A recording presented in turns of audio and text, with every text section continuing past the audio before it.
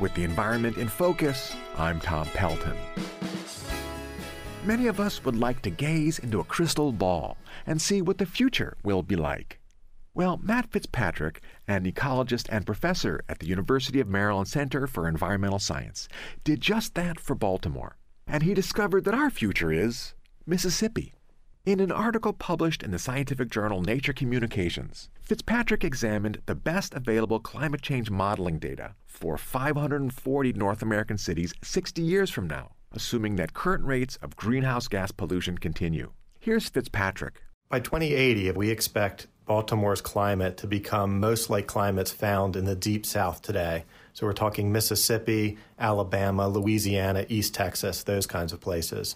And actually the best match is a town called Cleveland, Mississippi, in the northwestern part of the state. In case you're not familiar with this other Cleveland, Cleveland, Mississippi is a depopulating town of about 12,000 people in the Mississippi Delta that has a per capita income less than half that of Baltimore's. It was home to the legendary blues musician W.C. Handy, who called himself the father of the blues.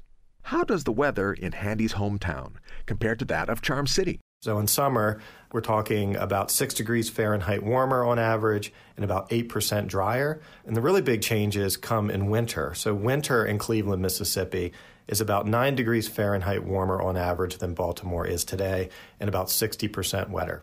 Overall, Fitzpatrick projects that the Baltimore area will get about a half-foot more rain every year. That will have a major impact on flooding, as will rising sea levels. It will also mean significantly more runoff pollution being washed from farms and parking lots into the Chesapeake Bay. From a cultural standpoint, one significant change will be the virtual elimination of snow in the winter, Fitzpatrick predicts. From 1980 through 2018, Baltimore had 30 days per year on average with snow on the ground. With climate change, that is expected to fall to about 1 day per year by 2080. So you can think of White Christmas as becoming a thing of a past or something that happens only once in a generation, a very rare event. So it's a completely different kind of place. Other scientists have reached similar conclusions. Christina Dahl is senior climate scientist with the nonprofit Union of Concerned Scientists. She said that historically, Baltimore's had an average of 6 days per summer with a heat index over 100 degrees Fahrenheit. By the year 2050, that is expected to rise to 37 days per summer. Extreme heat affects people's health directly. Low level, people can suffer from heat exhaustion or heat cramps. But the longer we're exposed to extremely hot conditions, the more susceptible we are to more severe heat-related illnesses like heat stroke, which is something that can require hospitalization and can even be fatal. Much of this health burden would fall on the elderly and poor who can't afford air conditioning.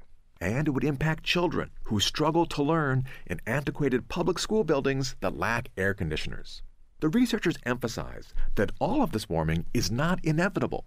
For example, if the world switches to cleaner, low-carbon sources of energy by mid-century, Baltimore's climate change would only be about half of what Fitzpatrick projects, meaning we'd end up more like Jonesboro, Arkansas, instead of Cleveland, Mississippi by the year 2080. That's still a big shift and should be a major motivation to change. With the environment in focus, I'm Tom Pelton of the Environmental Integrity Project, author of The Chesapeake in Focus. This program is sponsored by the Able Foundation. The views expressed are solely my own.